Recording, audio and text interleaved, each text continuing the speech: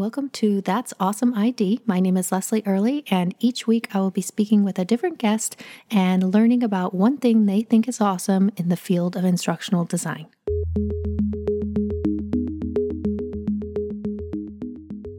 Okay, today I have Asha Mohamud in the house. Thank you for joining me, Asha. Thank you for having me, Leslie. I'm excited to be here. Yay! So Asha is an instructional designer and e-learning developer at Frederickson Learning, and she also volunteers as a board member on the PACT board, which is a really awesome organization here locally in Minnesota. And we've had a couple of people from PACT on the show. We've had Stacy Salinas and we've had Brenda Peterson. So if I'm forgetting anybody else, I feel terrible about that. But that's also awesome, Asha, that, at your age, I mean, you're relatively new to this field, that you were like, yeah, I'm just going to jump on the board of PACT, like no big deal.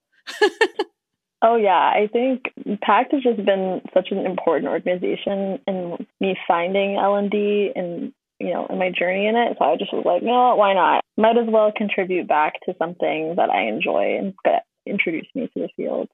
Yes, I think that's super smart. And what a great way, to enmesh yourself in like the community of learning and development here in the Twin Cities. Super, super smart. But we are not really here to talk about PACT. We're here to talk about you, Asha, because really, to be honest, you're my youngest coworker. I hope you don't mind me saying that, but you're relatively young for someone who's in this field of learning and development.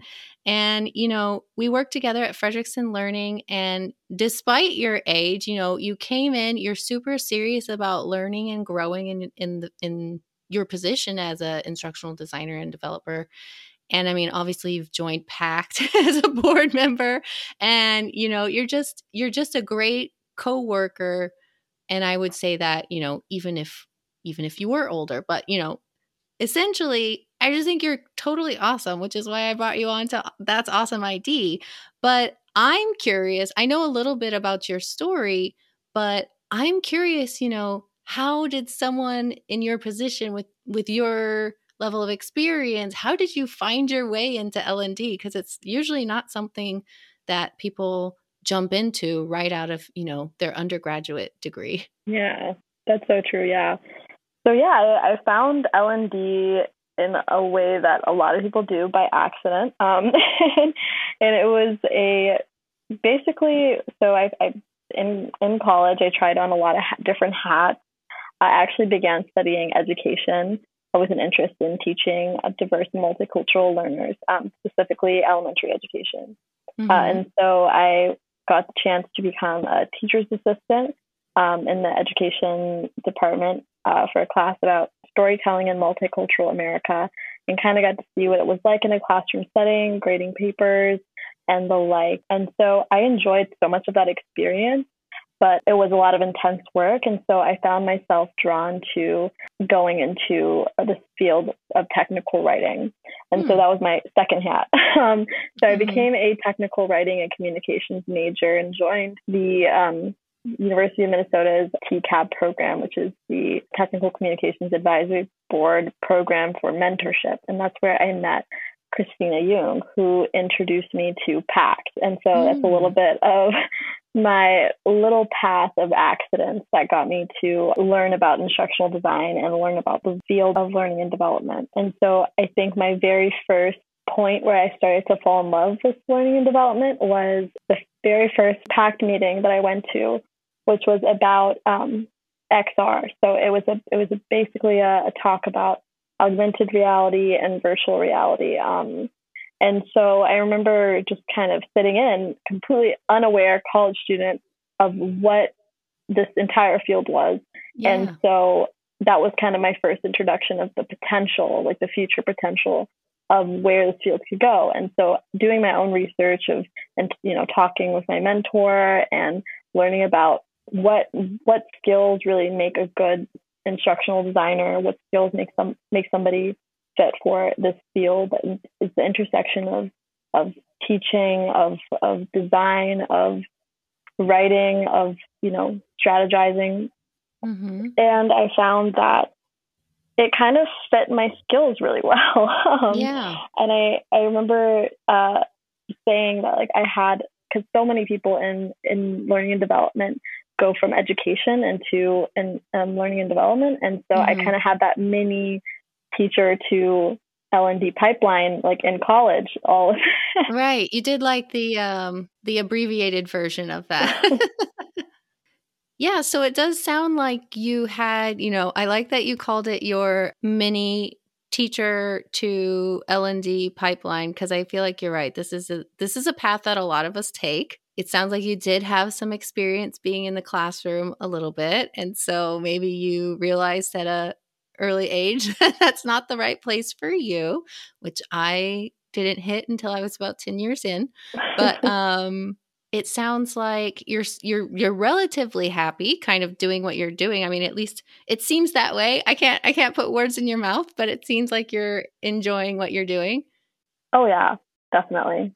So now that you've kind of been in this role for, it's not quite a year, coming up on a year, April, right? Is that right? Did I remember that right? Yeah. April is a year for you. So far, what have you enjoyed most about, this new world of L&D? What have I enjoyed most? I have, like you were saying, I really, really enjoy this field. I think working with Frederickson and, seeing and networking with so many people in PACT, I've really got to see the best sides of L&D and have been really immersed in the community in the Twin Cities. So my favorite parts of L&D will have to be, like I was saying, what really inspired me to really want to learn a lot about the potential and the future of L&D was XR. And so I've become kind of a little bit of an enthusiast. I recently got a virtual reality headset for my birthday, and it was the most perfect present anyone can give me, because I have been really intrigued and interested in learning about how immersive kind of reality can lend itself to a learning experience, specifically with high-risk industries like surgery, aviation. It's very much used in aerospace, and I feel like those. I don't know much about it yet, but I recently joined the XR LXD meetup group. Thank you for letting me know about it and reaching out about it, because I really was inspired by that entire world, the possibilities that it can create. Yeah, and so that's one of the things that I like the most about L&D. It's not something I have a lot of experience in, but I really would like to learn more about it. Yeah, me too. I'm in the same boat with you.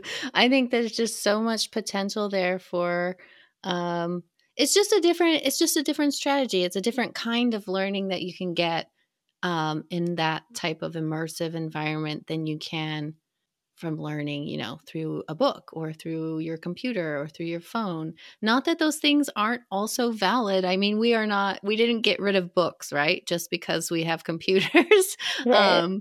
So I think we're not going to get rid of everything else, but it's nice that I think it's really cool, this whole new dimension that is opening up for certain types of learning. So I'm right there with you.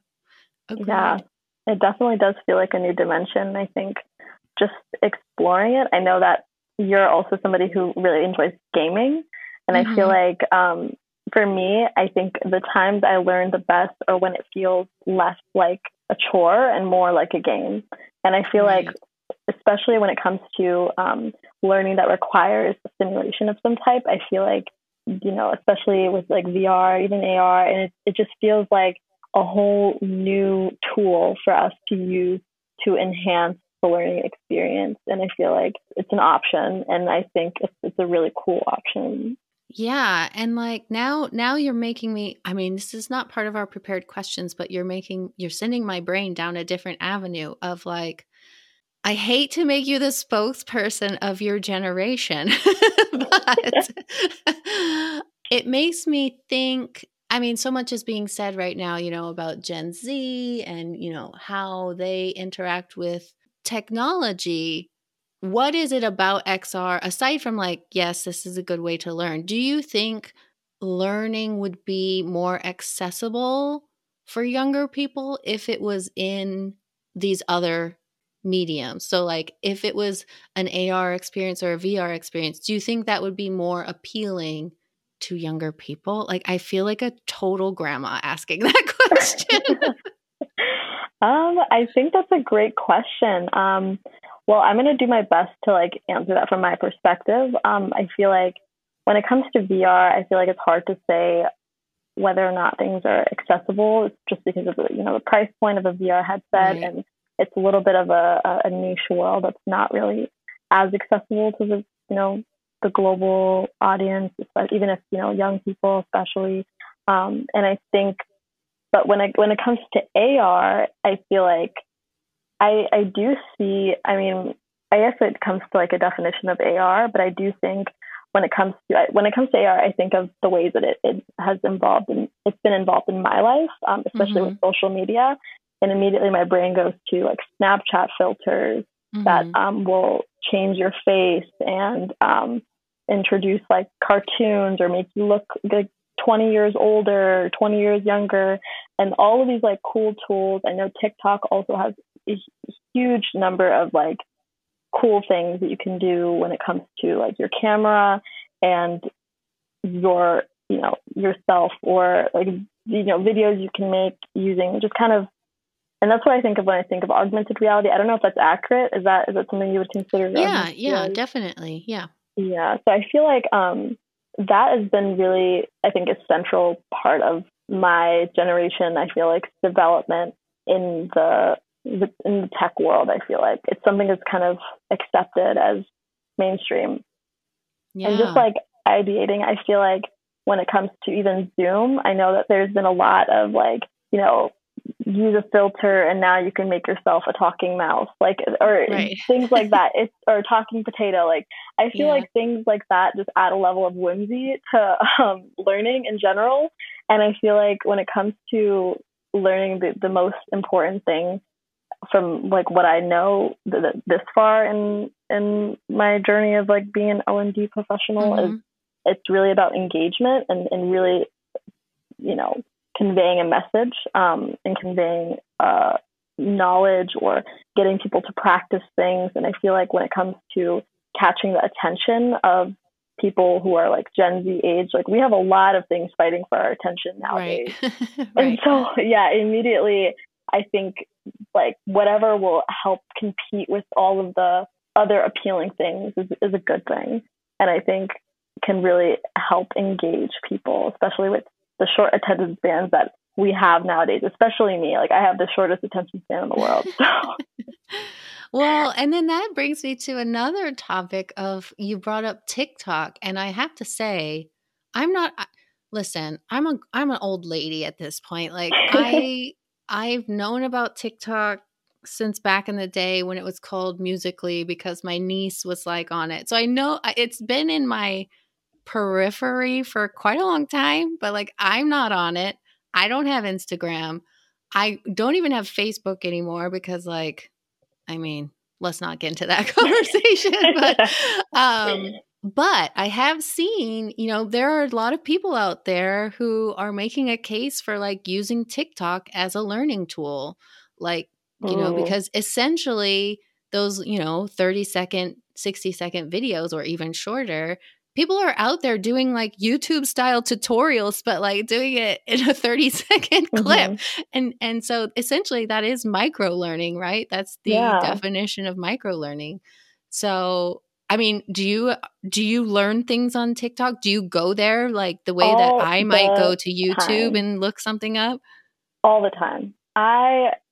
I feel like TikTok is something, I know that you don't use it, Leslie, but you need to make a TikTok account. Like you need to go see at least what's going on over there. Like there is I know TikTok, there's so much to be said about, like the platform itself and like the ways that it, will really customize itself. The feed will customize itself to your preferences and things that you like and take information of what you're interacting with the most. But from my own experience of using TikTok, I learned so much from it. And I think that is one of its appeals, is like it's communicating information in such a concise, short way that it really will get across quickly. And I think even, asking, if you ask someone, for example, like, explain this topic in 60 seconds, I feel like that's a good challenge for them to really cut down on what's important and essential in that specific topic. And I feel like that is always interesting to see what will be communicated. And so I know that there's so many ways to use TikTok, and I know that not all of them are educational, but right. I haven't heard of TikTok being used in that way as micro-learning, but that is such a cool idea, and I feel like that is definitely worth pursuing. I have to think about who specifically has been posting about this. Like on LinkedIn, I feel like Vanessa Alzate has been posting about this. She's also a former guest. She was a previous guest a long time ago. But and then I think also Myra Roldan is oh, cool, talking about this. So yeah, it's out there in the ether that, people are talking about using TikTok in this way. And I think it's the same way I feel about YouTube, of like, I understand how like hobbyists and even like freelancers or entrepreneurs can use this in that way, but I haven't quite wrapped my head around how like companies or organizations can use it, right? Because it seems to be, it's like such a public platform. Oh yeah. Anyway. Not that you can answer that, but well, I mean, I can definitely give my perspective, and I see that it's like a lot of companies use TikTok to gain, like, just for marketing, to gain, eyes on their product, to like kind of interact with their audience. And I think I don't see it as much being used as like a training tool. And I feel like that is something that is like a definite gap. I know that there are so many people who put educational content out, but a lot of them, like you were saying, are hobbyists. I follow a lot of historical TikTokers where they talk about weird niche history, and they'll just like go through the story. I feel like a lot of podcasters use TikTok to promote their so that's like an idea, but like a lot of podcasters do like kind of sum up some of their episodes and put it on TikTok. And so yeah, that is so cool. I'm definitely going to follow up on that. That's such a cool idea. And I'm probably going to keep an eye out too now that I use TikTok a lot for like entertainment, but now seeing that its intersection with L&D, I think it's going to help me have a little bit more of a critical eye. That's why I was curious, like, do you use it for learning? And you said you definitely do. You didn't even hesitate, like, even for a second. So. Oh yeah, because the reason why I immediately was saying yes is because there are some instructional designers who make content about instructional design on TikTok. And so I do follow them. It's a very small amount of people. Right. Yeah. But I do follow them, and I learned so much about instructional design from these different TikTok creators. I learned about design in general. Just like any topic you could possibly think of, it's there, which I think is one of its drawing factors of why it's one of the most popular social media platforms nowadays. And because it keeps your attention. Like it does, because it's so short. Yeah. Such short videos, and it's very, very stimulating. And so, yeah, I saw that there's this one quote that really sticks with me that I learned from one of my classes on media communications. And it was that right now we live in abundance of information, but a poverty of attention.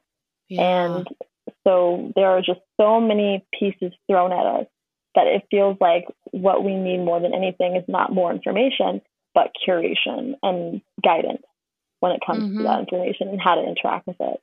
Yeah, that quote was like a little bit more eloquent, but I've also heard about, we're living in an attention economy. Like everyone, there's a supply and demand issue happening of like information and attention, right? Oh, yeah. But now this is so not where we were going to go with this episode, but it's so interesting that I'm just going to keep us going down this rabbit hole. So I guess if TikTok is like the extreme, micro bite-sized information, right? Like so short. Yeah. That's one extreme of the spectrum. But there's also, it's really a spectrum because there's podcasts. We're on a podcast. My podcasts are like 20 minutes long, but there's some podcasts that are like an hour or longer. There's YouTube series that are like, people will sit there and watch like a live stream. What is that? What is that called? The one where it's the live stream of the D&D. Do you know what I'm talking about? I do. What is that called? Why it's not coming to my mind right now? I could not tell you, but I do know what you're talking about. It's driving me crazy. Okay, well, I'll have to look it up later. But so, yeah, but that's like people will sit there and watch a live stream of like 4 to 5 hours of people playing a tabletop D&D game. Mm-hmm. And granted, they're professional voice actors, so I'm sure it's like it's interesting to them. Mm-hmm. But like those are two very opposite extremes. Like, do you find yourself consuming other long form content still? Again, I'm just putting on my grandma glasses and asking you this as if like you don't. I'm sure you do, but like I do, and I think that for me, it's like my niche interest. Like, you know, when you have just like a one topic or a couple of topics where you can hear and listen to for hours on end, and I feel like everyone has those things for themselves. Like where, like I know for my dad, he could sit and watch the news for like ever, you know? Right. And for me, it's like, you know, I love watching like social commentary videos. So like I'll watch like hour-long social commentary videos about, you know, current events, or, you know, just like gameplay, like video essays, and is that video what you mean? Essays. Yes, that's exactly what I mean. I love watching video essays. So there'd just be like just very, very like about some random pop culture piece, like conspiracy or something like that. That I'm like, okay, this is, I don't know where they're going to go with this, but I need to know. And I feel like everybody has those things, but I think when it comes to like, for me, like sitting through long movies or like, it's really hard. I think sometimes you have to really step away from, you know, the computer, step away from like all screens and just really try to get your levels of dopamine a little bit down, of just, you know, being exposed to all these stimulating things. And I know that for me, I do struggle with like, you know, screen addiction sometimes, where I just like have this desire to just look at my phone or like look at my computer screen and just constantly be, you know, exposed to new information. I think that is also one of the tying back way back to our conversation about VR. I feel like this is one of those things that make people kind of stray away from VR and stray away from even more immersive types of technology because of the possibilities of like addiction to it. And yeah, it's like a whole separate topic of just that is a very valid concern, I think, especially with all of this screen time that we are experiencing because of, you know, everyone being indoors. Well, I mean, the pandemic, people, yeah, not everybody is indoors, but, you know, of just us having a lot more time on our hands indoors. Yeah. Yeah, it's interesting that you mentioned that because this sort of fear of one more thing that's, you know, one more instance of screen time. A couple of people that I've talked to who are designing for XR, they don't seem to have that fear at all. In fact, they're like, oh, one of the big limitations for designing for XR or particular VR where you're wearing a headset is that people don't want to be wearing a headset for, you know, hours and hours on end because it can get uncomfortable. So really they're like, you know, and I don't know because I haven't done it myself. So I don't know if this is really a true thing or if this is just kind of an accepted thing in the industry, but like, you know, 20 minutes is the max of like designing your lesson so that you're not keeping people in these headsets or expecting them to be in headsets for a really long time. But I wonder if that will change, you know, if headsets get more comfortable in the future. Who knows? Yeah.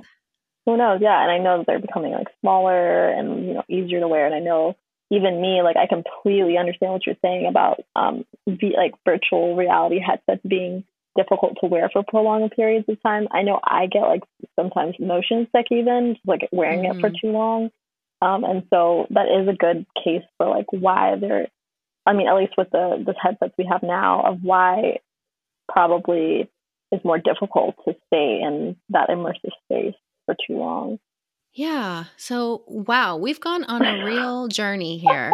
So, but no, I just feel like it was very interesting to hear your perspective on all these things because you have grown up in a totally different a different culture, especially as far as learning, as far as like using devices. Like I'm a grandma here that's like, we had like modems to dial up to the internet, and like it took me 3 minutes to download a single JPEG file. So like I do still feel the screen addiction stuff, but I assume it's probably not as strong for me as it is for someone who like was raised in this, you know?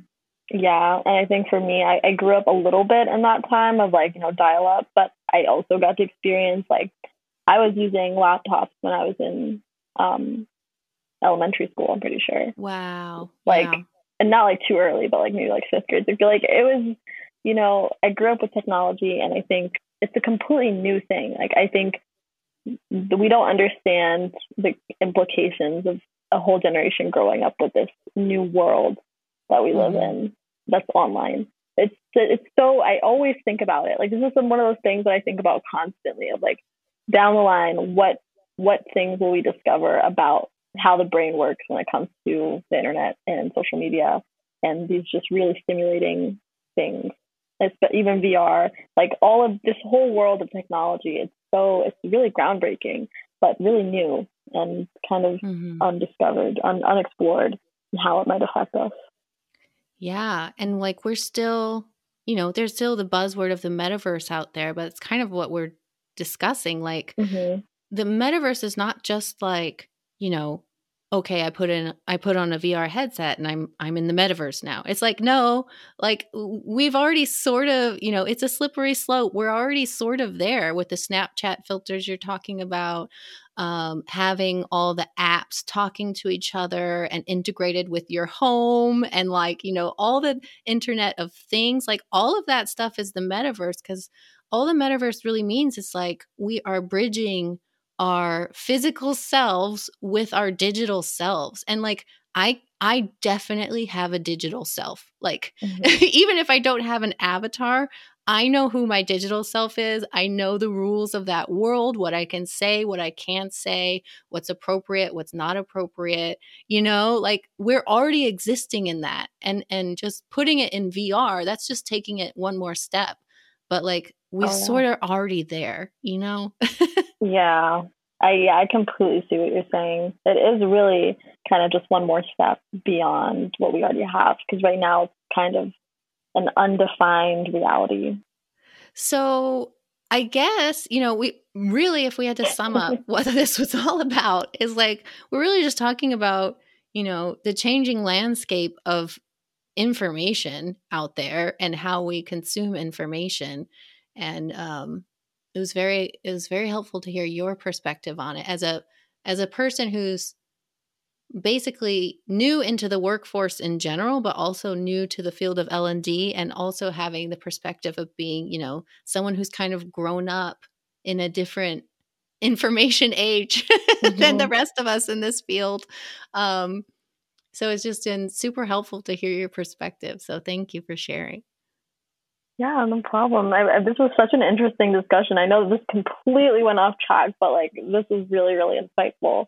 Well, thank you, Asha, again so much. I really appreciate this discussion. It was super fun walking down these rabbit holes with you a little bit. If people wanted to reach out to you and, pick your brain about anything, or continue the conversation, where could they connect with you?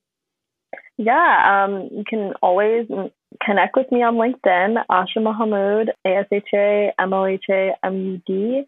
I am happy to connect, and I think especially with people who are interested in the field, I am happy to chat or, talk. Awesome. All right. Well, again, thank you so much. I hope I didn't sound too much like a grandma through this whole conversation. Not at all.